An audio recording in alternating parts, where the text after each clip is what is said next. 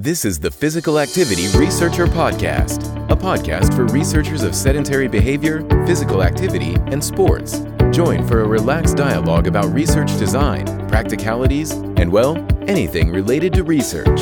Learn from your fellow researchers useful and relevant information that does not fit into formal content and limited space of scientific publications. And here is your host, researcher and entrepreneur Olli Tikkanen. So basically getting from inactivity to at least some activity is important. And now we have the new recommendations, which is that every step counts, everything is good. Do you think we do a good job already communicating this to people? Do people understand it? We have it in the recommendations. How is the communication in your opinion? Yeah, I think it's getting better. I think a lot of people understand that physical activity is important. I'm not sure we do as good a job underscoring that resistance training is important as well. So I think most people know that they should get some steps and be physically active. I think maybe people don't understand how to do resistance or muscle strength training. I mean, I'm talking now about old people, right? People who are 70 years old and who never learned about this when they were in school. So I think we can do a better job there. But, I'll remind you that pretty much everybody in the world knows that smoking cigarettes is bad for you. But that doesn't mean that smoking and tobacco are not huge public health challenges across the world. And so simply knowledge of what is good for you and what is bad for you is not always enough to persuade people to change their behavior, right? And we have probably 50 years of research into smoking cessation and how to help people change their behavior. And I think it's been very successful. And if you look at smoking rates around the world, they in many areas are encouraging. I think there's still huge problems in many Asian countries and in the global South, but we do know how to help people change their behavior. Now, I would then ask the question, have we applied that knowledge to help people change their behavior in the realm of physical activity? And I would say not nearly as much as we should have done. So when a physician talks about smoking, they have been trained to evaluate the readiness to change of their patient and to adjust their communication based upon whether the person is in pre-contemplation phase, in contemplation, or in preparation for action. Have we trained our physicians, one, to ask questions about physical activity, and two, to assess where people are along a continuum of readiness to change their behavior? I think we do a horrible job at that. And I think that we need to really push hard to make physical activity a vital sign that is discussed in every clinician visit in much the same way that alcohol, tobacco, and other risk factors are vital signs that are routinely discussed in the clinical interview. So there's more work to be done there.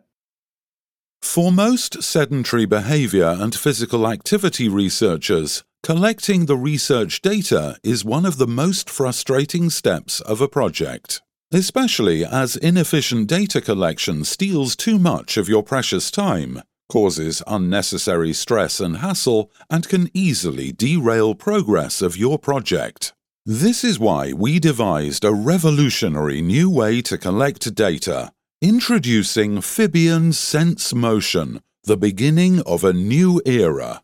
Fibion Sense Motion is a cutting-edge, next-generation system that allows you to easily and remotely collect, store, and manage data. Our solution features a tiny, waterproof device that captures the sedentary behavior and physical activity data, a mobile app for automatic uploading of the data from the device, and a cloud service for managing the data. Even better, all collected data is GDPR compliant, and you have access to automatically analyzed variables of activity types and raw 3-axis accelerometer data. Don't compromise on the quality of your research or the project timeframes. Discover the convenience and power behind our solution at sense.fibion.com. That is SENS.fibion.com. Fibion, created by researchers for researchers. So you said about smoking cessation that it works pretty well. There's theory behind the clinicians have been trained. How would you compare the process of smoking cessation? It's quite an addictive substance. The thing is stopping doing something while physical activity is starting doing something. How would you see the similarities that we can take from there and the differences that we need to take into account? Yeah, and you were right that there are differences between stopping a behavior and adopting a behavior, but there are also significant similarities, right? So there will be individuals who are in the pre-contemplation phase of a behavior.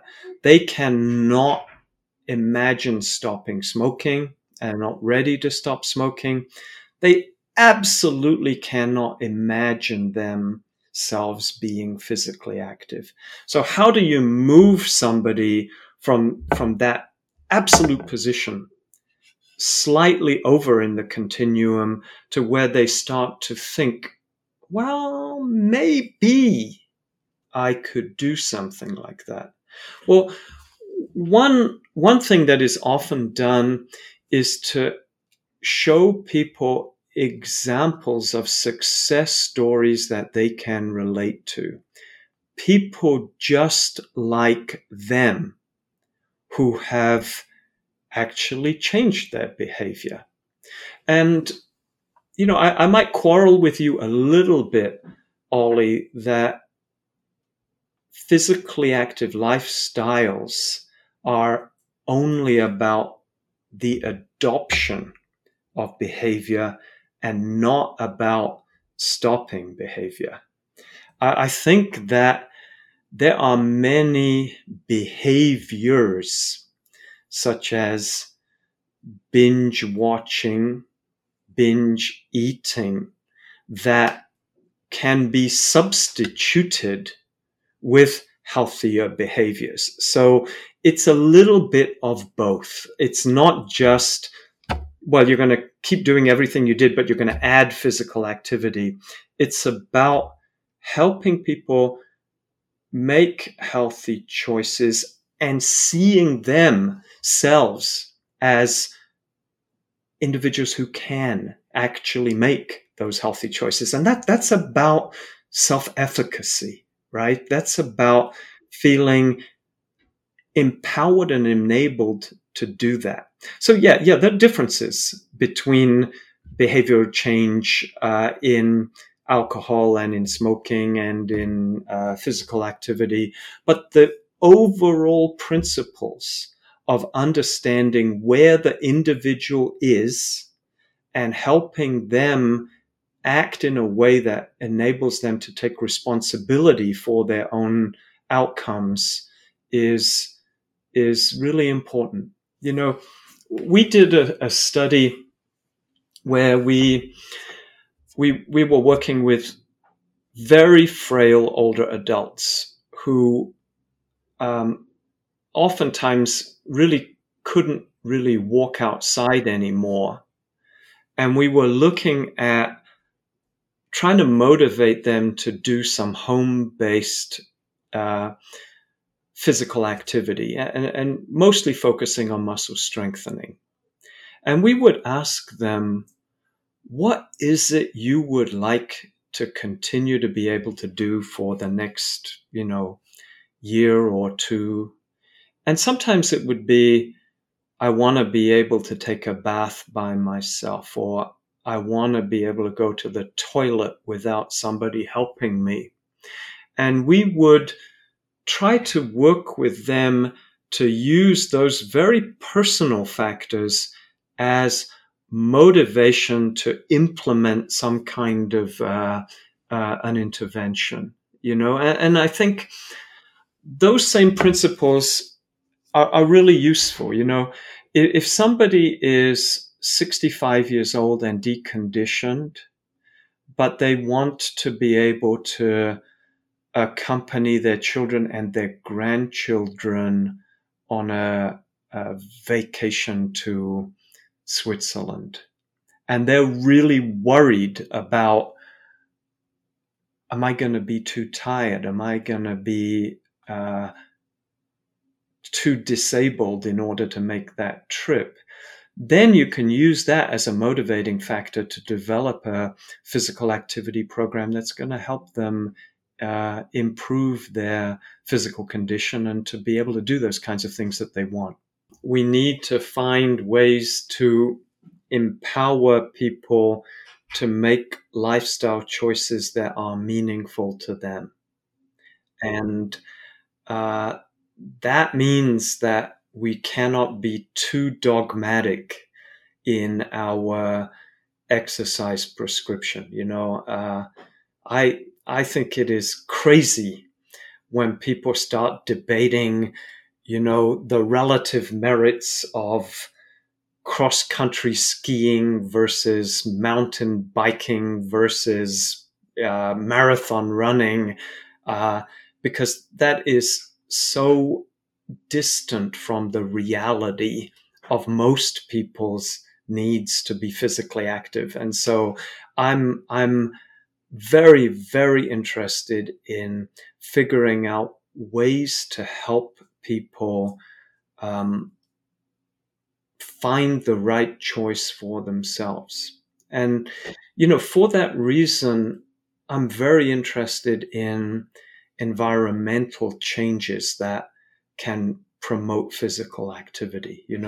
If you look at, the structure of cities in some of the Northern European countries like Denmark or Holland, and the support for active transportation for bicycling and walking, those were deliberate policy decisions that were made that have had a huge impact on population health and well-being. It's my understanding that Amsterdam after the war didn't look very different from London after the war. And there was a specific overt decision by the Dutch government to build an infrastructure that supported healthy behavior. And I think in countries around the world now, more and more policymakers are beginning to consider those kinds of issues. Where I live, much of the United States was designed to support the automobile. And only recently have we seriously begun to think about, we've got streets that don't have what you call pavements and what we call sidewalks where people can walk safely. I mean, the streets that are only for automobiles, not to mention the lack of bicycle lanes and bicycle trails. And we're playing this game of catch up, how to reverse engineer the mistakes that we have made in the past. And what's more, we're doing it in an environment where there are a lot of people who don't want to do this, who are quite happy driving everywhere, never walking, never riding a bicycle. And I actually admire countries in Scandinavia and around the world that are actively trying to preserve an infrastructure that supports physical activity. My wife is from Brazil. I go to Brazil quite often, and there are some municipalities in Brazil that have spent a lot of energy and a lot of resources on creating pathways on which people can be physically active, can ride bicycles, creating outdoor exercise stations where if people want to do some push-ups or sit-ups or strengthening exercises, they can do that at no cost. Now, those solutions are not perfect, but one of the things that it does is, as you walk, cycle, or drive around those cities, you see many people publicly being physically active, and that helps change mentality, right? So the person who is the pre-contemplation person, the 50-year-old overweight male smoker, if he looks out the window and sees an 80-year-old grandmother out walking along the path along the coast, maybe that plants a seed like, how come she's doing that and I'm not? And if you combine that with public information campaigns, I see a positive future.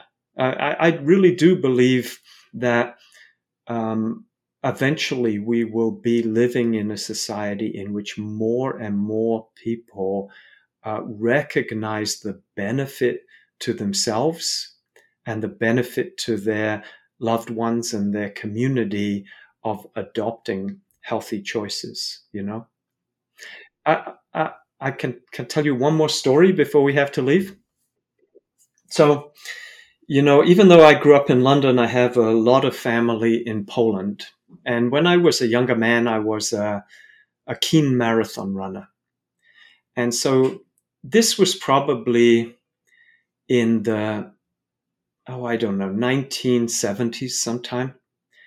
And I was in a part of Poland called Wrocław, rural Poland. And I was going on a long training run.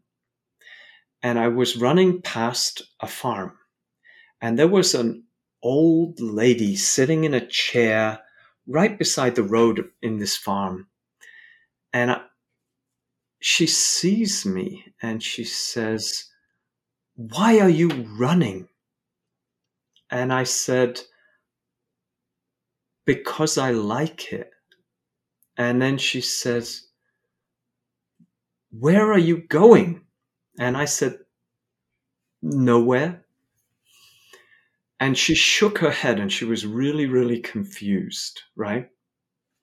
And I think now if you fast forward, probably almost not 50 years, but 40 years from there, I don't think that lady would have asked those same questions, because she would have been much more familiar with the concept of physical activity. But when you lived on a farm and you had a lifestyle that was physical activity from sunlight to sunset as part of the farm work, perhaps the concept of needing to build physical activity in your life was not quite as relevant or meaningful to you.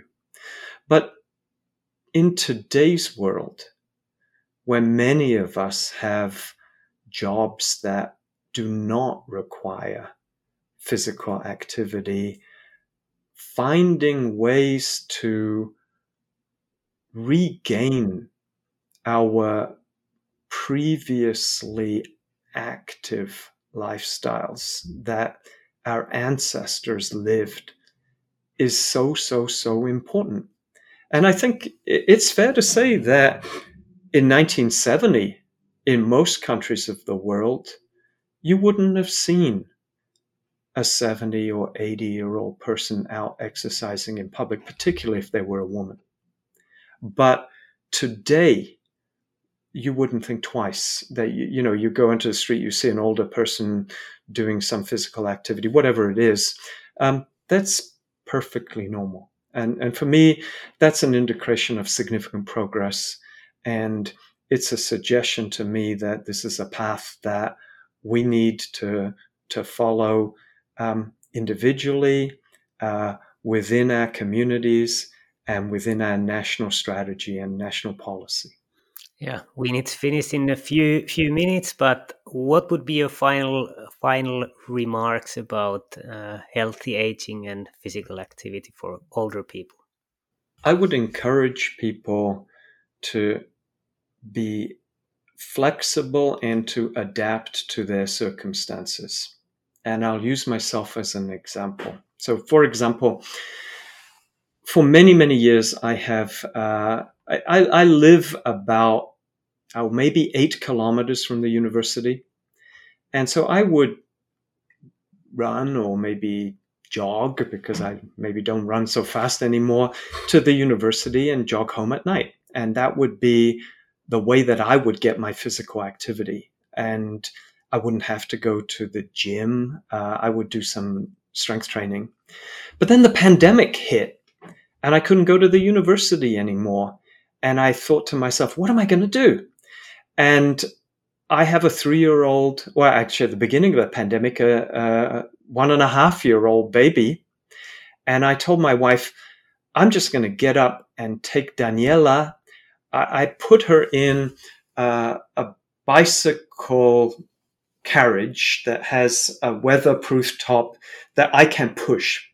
And I run with her every single morning at somewhere around 6 o'clock in the morning for 1 hour exactly. And she sits and she watches YouTube videos and eats some breakfast.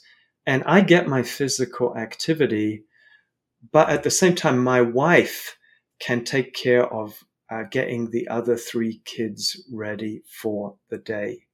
And so figuring out how to adjust to your circumstances in a way that maintains your personal commitment to physical activity is so important. And, the number of times I hear from people, well, I just don't have time. I don't this. And the reality is that we all have plenty of time to make active choices, but we've got to be creative and flexible. And when you have 4 young kids, you can't go to the gym. If I went to the gym, my wife would divorce me because every hour I spend in the gym, she's juggling 4 kids. But if I find ways to be physically active with my kids, my son is a very keen bicyclist, and we ride kind of cyclocross kind of riding every weekend. If I engage my kids in that kind of behavior, I'm setting them up for a lifetime of active choices. And so I would encourage all of the listeners here to constantly be flexible and to be thinking about how my lifestyle benefits me, but also how I can be an example for those people around me to help them make similar choices in their own lives. Great. Ollie, thank you so much for the opportunity to spend some time with you. I've listened to a few of your podcasts, not enough, I'm afraid, but I think it's a wonderful thing that you and your group are doing. And I really wish you the very best. And at this time of the year, I wish you the very best for the holidays and for the new year. Yeah. Thank you, Wojtek, for taking the time. It was super interesting. Okay. Take care, my friend. Bye-bye. Thanks for joining us this week on Physical Activity Researcher Podcast. If you like the show, make sure you never miss an episode by subscribing or following the show on Twitter. This podcast is made possible by listeners like you. Thank you for your support.